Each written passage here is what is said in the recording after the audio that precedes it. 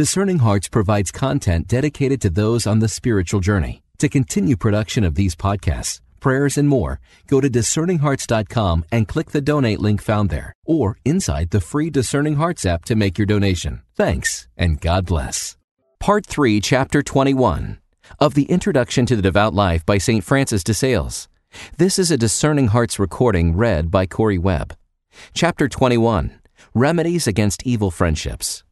How are you to meet the swarm of foolish attachments, triflings, and undesirable inclinations which beset you? By turning sharply away and thoroughly renouncing such vanities, flying to the Savior's cross and clasping his crown of thorns to your heart, so that these little foxes may not spoil your vines. Beware of entering into any manner of treaty with the enemy. Do not delude yourself by listening to him while intending to reject him. For God's sake, my daughter, be firm on all such occasions. The heart and ear are closely allied, and just as you would vainly seek to check the downward course of a mountain torrent, so difficult will you find it to keep the smooth words which enter in at the ear from finding their way down into the heart. Alcmaeon says, "What indeed Aristotle denies, that the goat breathes through its ears, not its nostrils. I know not whether this be so, but one thing I know, that our heart breathes through the ear, and that while it exhales its own thoughts through the mouth, it inhales those others by the ear. Let us then carefully guard our ears against evil words, which would speedily infect the heart. Never hearken to any indiscreet conversation whatsoever. Never mind if you seem rude or uncourteous in rejecting all such. Always bear in mind that you have dedicated your heart to God and offered your love to Him, so that it were sacrilege to deprive Him of one particle thereof. Do you rather renew the offering continually by fresh resolutions, entrenching yourself therein as a fortress. Cry out to God. He will succor you. His love will shelter you, so that all your love may be kept for Him only. If unhappily you are already entangled in the nets of an unreal affection, truly it is hard to set you free.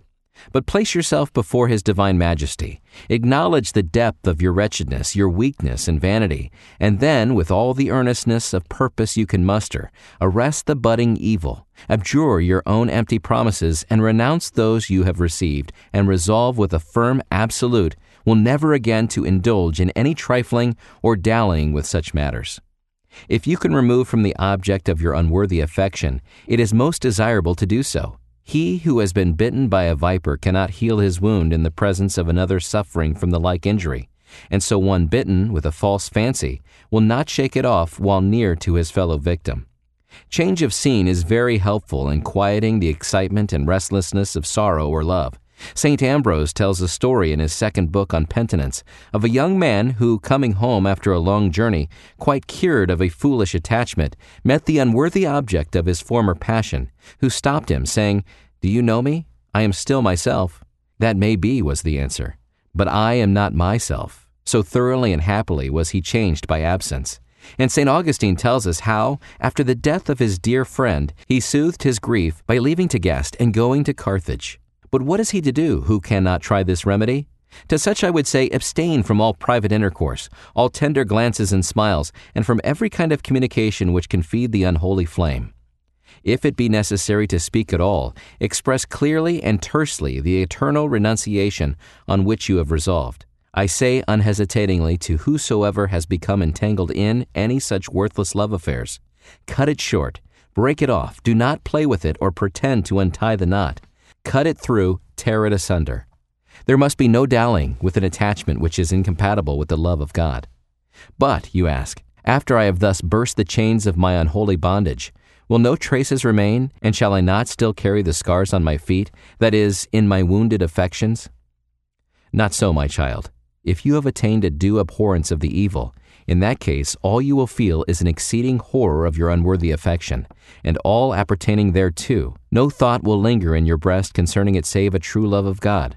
Or, if by reason of the imperfection of your repentance, any evil inclinations still hover round you, seek such a mental solitude as I have already described. Retire into it as much as possible, and then, by repeated efforts and ejaculations, renounce your evil desires, abjure them heartily, read pious books more than is your wont, go more frequently to confession and communion, tell your director simply and humbly all that tempts and troubles you, if you can, Or, at all events, take counsel with some faithful, wise friend, and never doubt but that God will set you free from all evil passions, if you are steadfast and devout on your part.